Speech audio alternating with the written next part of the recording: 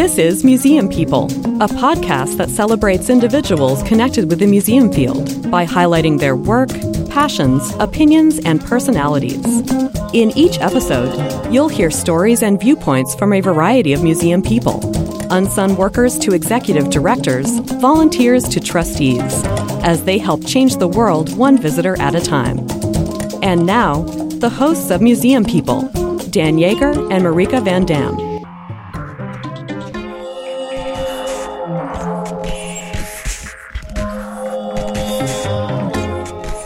Hello, Museum People listeners. Hey, Marika. Hey, Dan. Here we are. It's a brand new America. What have you been doing for the past week? Wow, big week in Lake Wobegon. 1 week ago today, at the time of this taping, was the inauguration, and a little less than a week was the unprecedented resistance marches all around the world. Unbelievable. You know, it's funny when people were telling me stories about the march. I was out of the country. Did you march, Dan? No, I didn't. I was painting. Okay, no comment. But I was with you were with everybody in millions spirit. of women in spirit. When I talk to people about the march, they describe how great it was to be there with other people who felt the same way as them, how they felt empowered, how it was an antidote to what they were feeling on the previous day. And the crowds were hard. A lot of people told me that the crowds were hard, peaceful, but still scary. But what they really talked about was the signs and the creative expression of the women. And of course, my first reaction coming from as a collections person in the past was, how are we collecting all of this? And so I knew some of our friends ahead of time had also foreseen this and communicated they would be collecting items. But it's so clear to me that like we museums these are the moments where our relevancy and what we do, like they intersect in the right way. And often as museums, we don't get that. And that's unfortunate, and we need to do better about that. But this was the moment that we could really say, you think you don't make a difference? You can make a difference. Just literally drop off your sign. Right. So collecting the paraphernalia from the women's marches. What's happening in Cambridge? So my friend Emily she's the archivist for the Cambridge Historical Commission, and she served as a place where you could drop off your materials. And so I talked to her about it, and here's what she had to say. I'm joined today by Emily Gonzalez, archivist for the Cambridge Historical Commission. Hey, Emily. Hello, Marika. So we're here today because I want to hear about your experience collecting material culture from the recent Women's March. Tell me what you knew about the march ahead of time and what prompted you to want to collect something from it. Well, I'm on a Women's Archivists section listserv as part of SAA, Society of American Archivists. And on the listserv, there were a bunch of emails going around asking, how can we get involved collecting things from the march and documenting it, since this seemed very historic. And marches were happening all over the country. I've seen just a ton of stuff going out about, documenting marches and other forms of protest and resistance. That's always been a big part of being an archivist, but I think even more now than ever, kind of just trying to grab a snapshot of history while it's happening. So you saw this go out on the listserv, then what did you do? You got in touch with someone? Yeah, so there were some central organizers, and they actually created a Women's March on Washington Archives project, so a larger umbrella group. Aside from that, I separately just reached out to the Boston Women's March organizers. I just sent them an email from their website and was like, hey, I'm an archivist. I'm on this listserv. We're collecting stuff. How can I do it with you? And then someone from the organization reached out to me. And we just went from there. And she was like, we'd love to have you document this. We'll get you down as a volunteer. And, we'll figure it out from there. It was pretty messy trying to figure out, okay, how are we actually going to officially document this? Are we just going to collect stuff by hand at the march? Are we official volunteers? Do we have any designation? There were two other archivists who I was in touch with, and we all kind of worked together to figure out, how are we going to do this and what do we want to collect? And so once we had all touched base, we all put out a call on our Facebook and email and through our own institutions to let people know that we were going to be collecting at the march. So don't just throw away your stuff. Come find us or like contact us directly. It happened very quickly, but we felt like, okay, it'll come together somehow, the day of the march at least. We can go around and like individually tell people, and we can have signs and let people know that we're there to take their stuff and preserve it. So what happened day of? So day of was pretty crazy. So myself and Brooke McManus, who was doing the oral histories for the march, she and I ended up basically just going around before and during and then after the march and just going up to people. We just asked people, hey, when you're done with the march, consider donating your stuff. So we had a couple drop-off places and just let people know, hey, we're not going to take this and like stow it away in our basements or something. We're actually going to put it in a real archive with real archivists and curators. And, your stuff might someday be digitized and online and available for the future. It was way more chaotic than I ever could have imagined, in a good way. It was beautiful. There were so many people, so many fabulous signs. By the end of the day, I was like running up to people and just stopping them and asking them, can I have your sign? It's really awesome. I want that. And some people said no, because they were like, I worked really hard on this. I want to put it on my office door. Some people had things sewn onto their shirts, so they couldn't take them off right away, but I gave them my contact info, let them know where the drop-off places were. And then there was the other side of it where me and Brooke just kind of we stood on the sidelines during and after the march and held up a sign that said, hey, we're archivists, we're collecting your stuff, drop it off here or talk to us. And people just came and just dropped off tons of signs as they were walking away. In retrospect, I think it would have been better to have a designated spot, but we also definitely would have needed vans and other, forms of transportation to take all this stuff back, because at the end of the day, I had my arms full of signs and I had to get home and drop them off. So I ended up taking a lift and I ran across the street and the signs flew out of my hands and there was a bus coming. So I had to stop in the middle of the street and pick up all these Women's March signs, and I was freaking out, but I got in the lift and I took them home. So they're safe. Did you have to get approval from the commission, your office here, before you sort of publicly said we're going to collect about this very specific thing that is political? Yeah, but it was very easy. I asked my boss, Charlie Sullivan, what he thought about it. If I posted and opened this place up for signs and materials. And he said, absolutely. This is totally what we do. And, we are part of the city, and a lot of our collections point to certain, points of activism and parts in history similar to this, So this is something that I think we all thought was really important. Thanks for joining me, Emily. This is really interesting. Keep up the good work. Thanks for having me. Marika, this really strikes me as something that's vitally important to the museum field, though, because I'm constantly wondering how museums can perhaps offer some kind of antidote to what is now being called euphemistically alternative facts.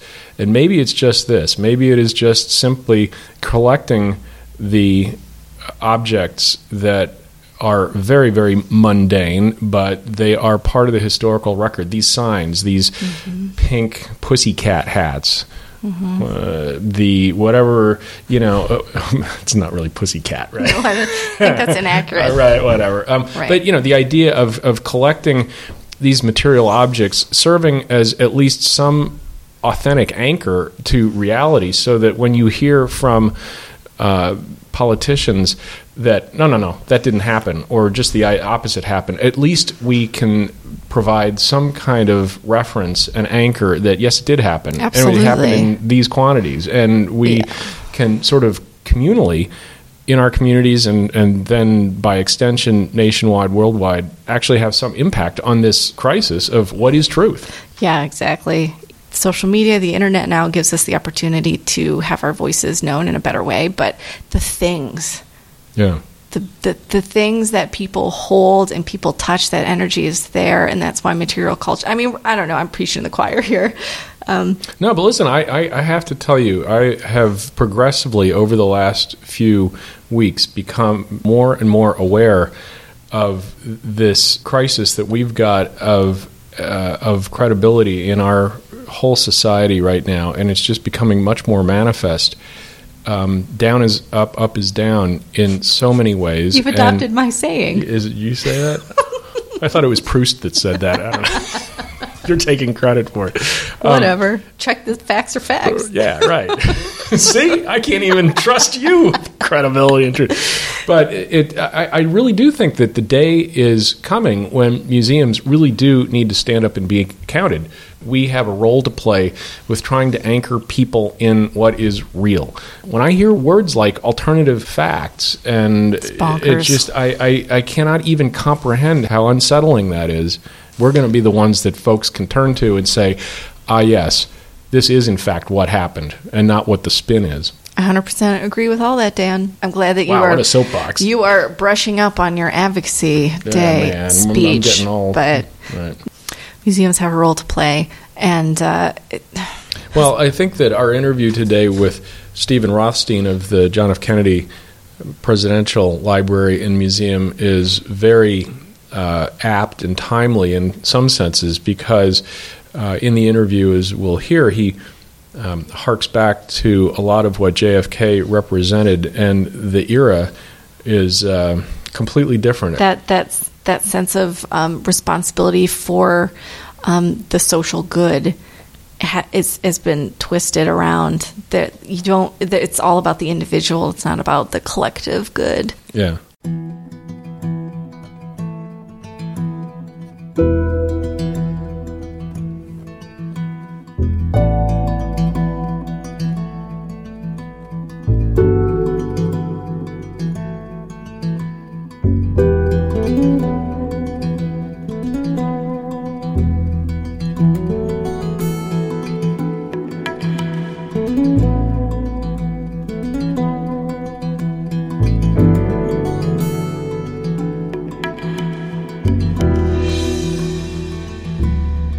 My name is Stephen Rothstein. I'm the Executive Director of the John F. Kennedy Library Foundation. What motivates me to come to work is President Kennedy's legacy and sharing it with the next generation. That he taught so many of us.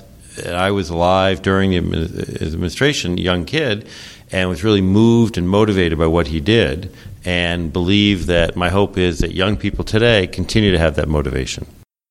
How long you been here now? Just a few months. I started 4 or 5 months. So the honeymoon is still going, right? It's still, yes.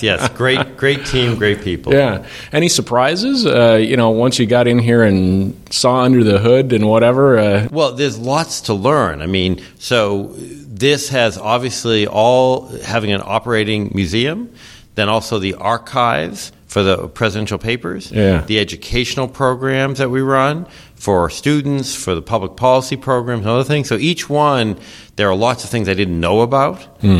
How do you do rotating exhibits? How do you digitize and do meta tagging for archival documents and things like that? Yeah. So that I'm learning new things every day, and I'm so impressed with the quality of the people. What's your background and the path that's brought you here? So I born and brought up in the New England area, and I've spent really my lifetime mostly in running nonprofits. After college, I went to Williams College. I co-founded Citizens Energy Corporation with Joe Kennedy, so the father of the current congressman. It's a nonprofit energy company. Spent years doing that, and then did a variety of other things, including I ran Perkins School for the Blind, which actually has a historical museum by Helen Keller, and we grew both a physical museum and an online museum, so I got a little experience in that side as well as the archives. I taught for a while and a variety of other things, but mostly in government and in nonprofit management. How has that experience informed what you're doing now? Oh, it's such it's so relevant and so important. I mean, first is reaching out to the public. Marketing is a big component of, how many people come to the museum, use the archives. So I've had a lot of experience in that area. Working in nonprofits, there is, like every museum executive director knows, a lot of fundraising and reaching out in different constituencies. And again, for us, 80% of the people alive today were born after the Kennedy administration. Right, yeah. So that's a unique opportunity and a unique challenge.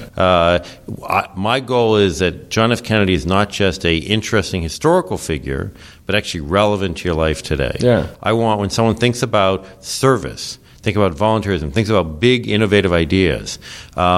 We talk about big ideas as a moonshot. Well, literally, John Kennedy brought us the first moonshot. So the experience of running organizations, hiring, managing people, fundraising, marketing, reaching out, are all relevant to what I'm doing every day.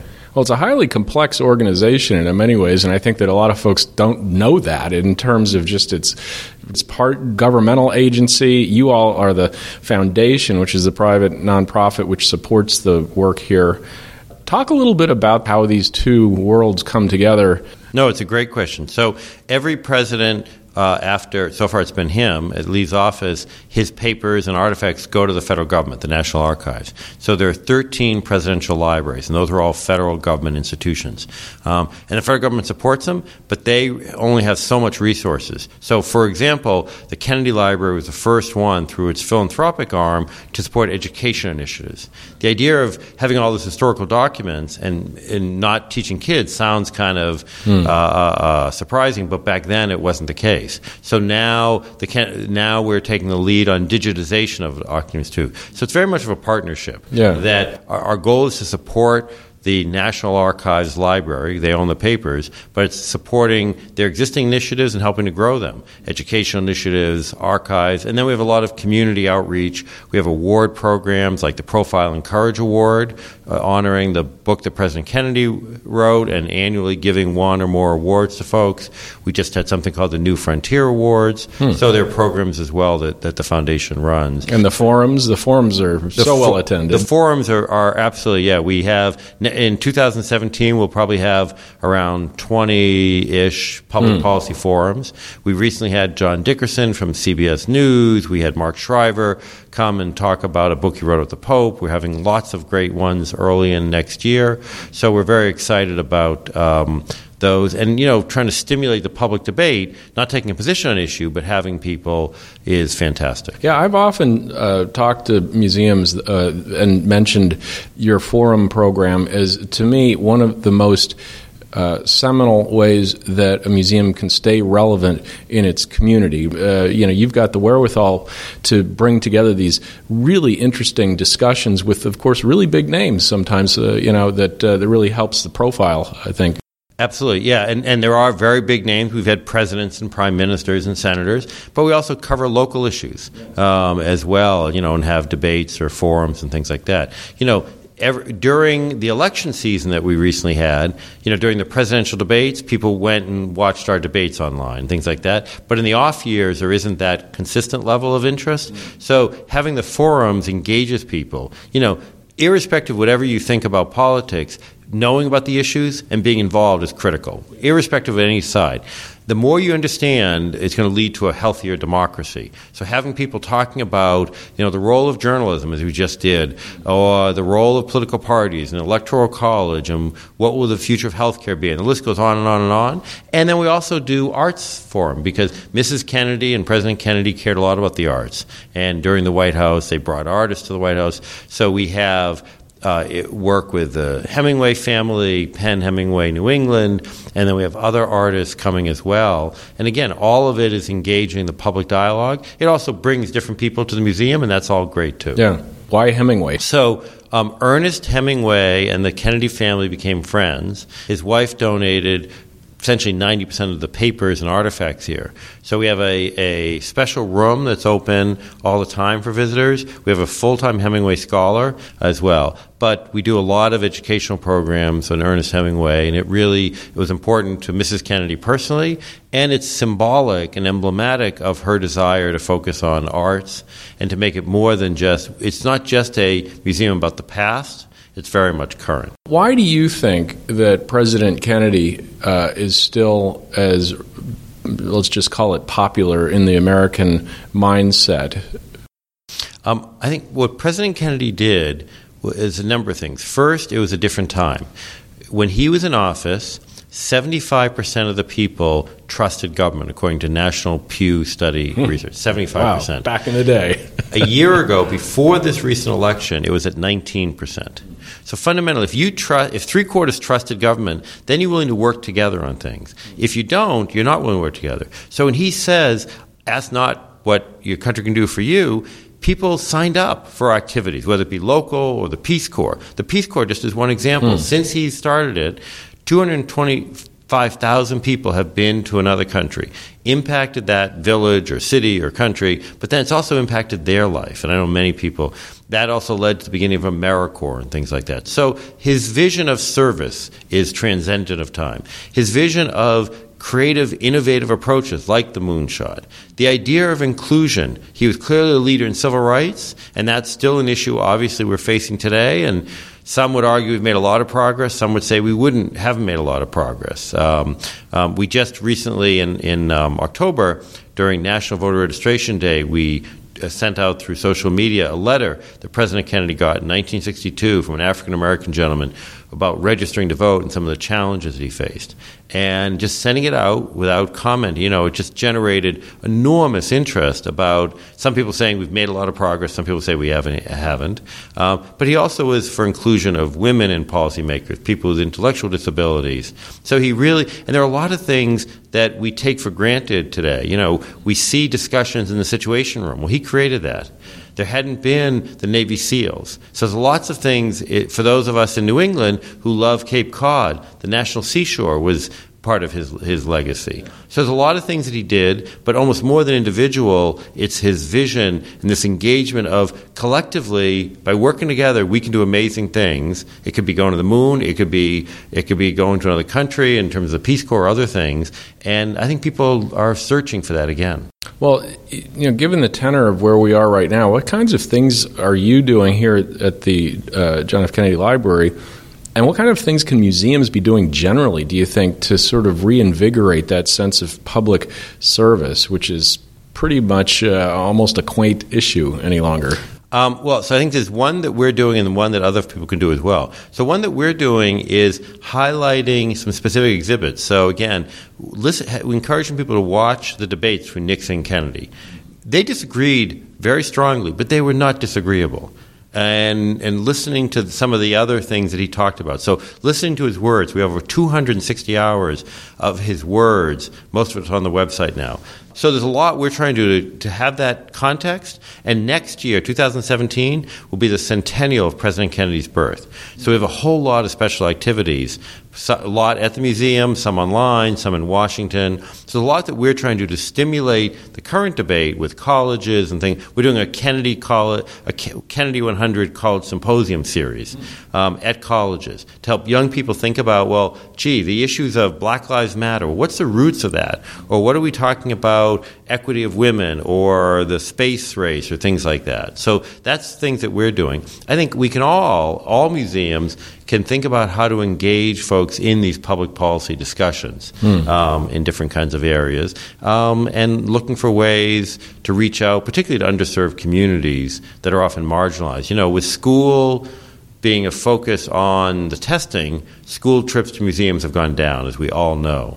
And so we raise money specifically to help kids in urban areas get to the museum. And that's a focus that I think we need to do more and other places need to do more. One of the other things that I think there are some great examples of museums doing this, but I think we could all do more, including the Kennedy Library, is to partner with others. And so we're in discussion with 3 different museums about doing some things together, different kinds of projects. Do you work with the EMK Institute? We work with, the Edward M. Kennedy Institute right next door to us. We work with them all the time.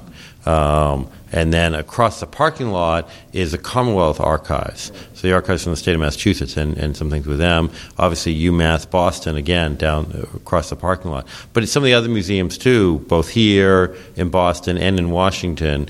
We're going to do some things together in the coming year. Because again, the centennial is really a unique opportunity to highlight this and thinking about some interesting ways. So I think the museums are evolving in their role and can play a critical role for young people. Yeah. Again, to bring folks together, to be a source of interesting discussions, debates, films. A lot of museums do a great job in this, but more need to, and to help reach out in particularly those underserved communities. What do you think President Kennedy would be saying today about where we are as a society? Well, so it would be, in some respects, presumptuous of me to say what President Kennedy would say. But what I can say diplomatic. is that President Kennedy was an incurable optimist. And he really believed in galvanizing people, bringing them together, and by doing that, great things can happen. Not by dividing people, not by excluding people. And there are lots of examples in his own life, in his campaign, and his presidency of bringing people together, sometimes at great risk. When he during the campaign for president, he called Coretta Scott King. Reverend King was in jail, and the rumor was the jail he was in, he might have been killed in that jail. So President Kennedy worked to kind of raise awareness, and that was a time where Southern governors, he could have lost some states. So he took political risk to try to bring people together, and it worked out well. He got many African-American votes, but he didn't know that at the time. So he was very much, I would not presume to say what he would say now, but while he was there, while he was in the administration, the idea of inclusion, of bringing people together, and being bold. The space, if you look at what we knew about technology, when he announced at Rice University that we're going to go to the moon, and when he said that, he said, we're not going because it's easy, we're going because it's hard.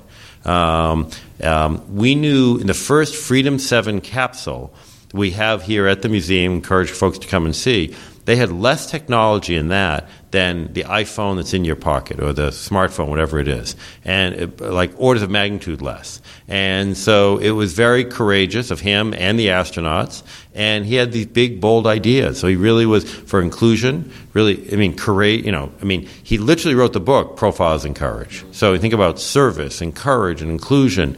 Those were part of his themes that I think were important to his administration. Yeah. You must visit other presidential libraries. Have you made the big swing and seen what others look like and what they do?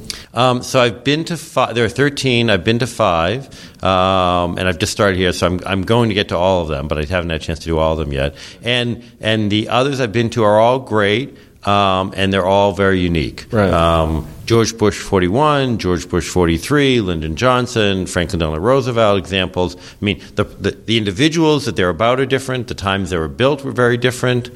So the themes are very different. But they're all part of American history. And I think and we also work with them on some joint initiatives. We actually have a regular calls from time to time. So are there any trends in that particular genre of museum that are happening, be it technology or just how they present the president stories and that type of thing?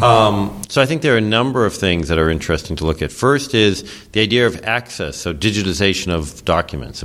You look at the president's. There's a museum, but then it's the archives. And there are a lot. We have, this last year, 6,000 people came to the archives to do research.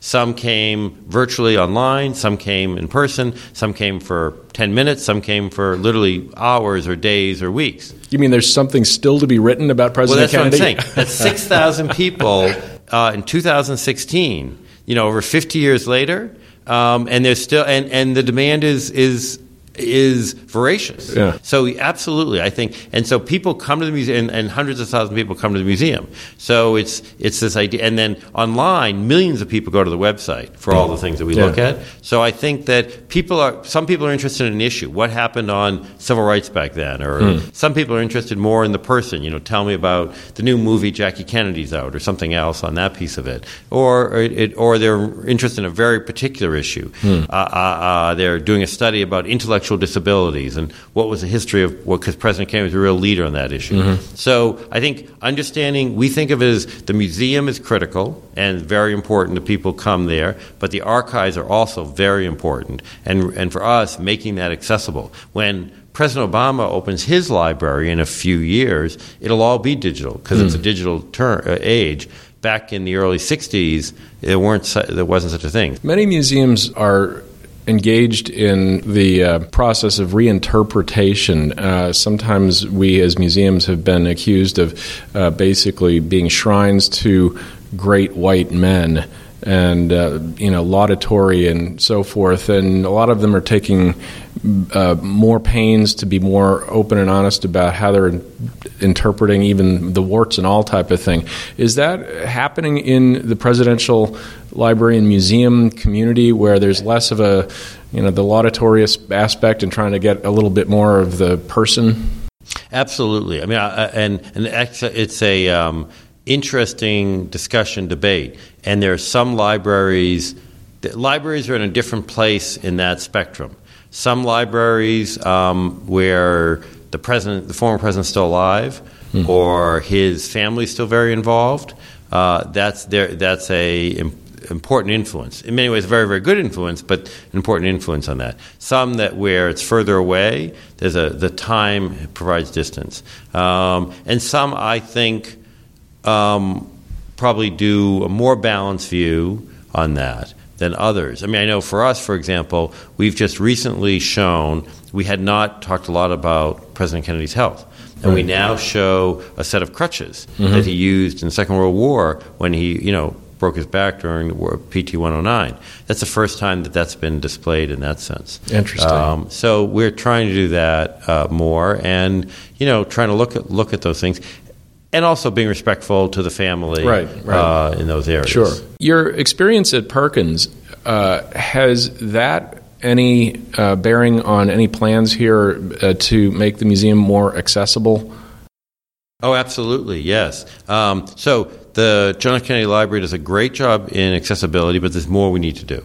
And so just in the fall, we hosted a group of other museums. As an example, we worked together on accessibility on UDL, Universal Design for Learning. And there's work of how we share from each other. We can learn from other museums. There are many other museums that also have great programs in this area. So yes, as a tiny example, the back of my business cards. Just going to say it. Yeah, I was going to say it. Right. It's just a small example, but as a way, if you're blind and you get a business card, how do you reach out to somebody? Right. Mine has my email and my phone number on it in Braille. So last question, aside from JFK, who's your favorite president?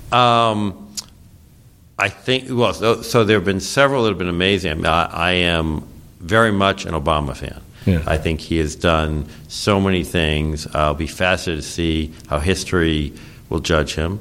But there are half a dozen others, including some of the early ones that were remarkable. Obviously, Franklin Delano Roosevelt shaped so much of our history in different ways. But John Kennedy is still number 1, 2, and 3. Thank you, Stephen. Appreciate it. Thank you. Thanks for your interest. Don't be clucked by the cleanup set. The overhead pump and surf. Getting work is part of the fun. White House donuts, Mueller, Rick. Hanging loose on the highway. Let's take the going the other way. Rick, why do you think the Kennedys are so popular still? I think that there is a celebrity around them. I mean, we just had another movie, Jackie, right, come out? Yeah, sure. I mean, I don't know. I never watched them. Natalie Portman. But, I mean, it just keeps on going. Stephen said that they have 6,000 researchers in their archives every year. What are these people writing about? What more can be said about JFK? There's always a new interpretation of something. Wow. Yeah. This year, they're celebrating the centennial of John F. Kennedy's birth, and his administration was 55 years ago, and it just seems like a completely different era. Ask not what your country can do for you. What so naive. I mean, he was not perfect, and I'll be the first to say I'm not a huge JFK fan.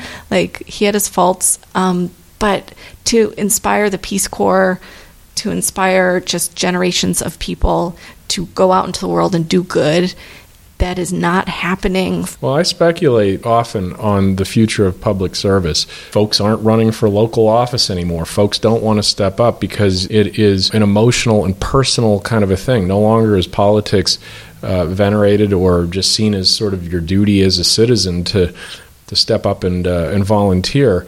In this kind of an atmosphere, and also, just how government is being criticized as being, what is it, the swamp? Who wants to put themselves through that?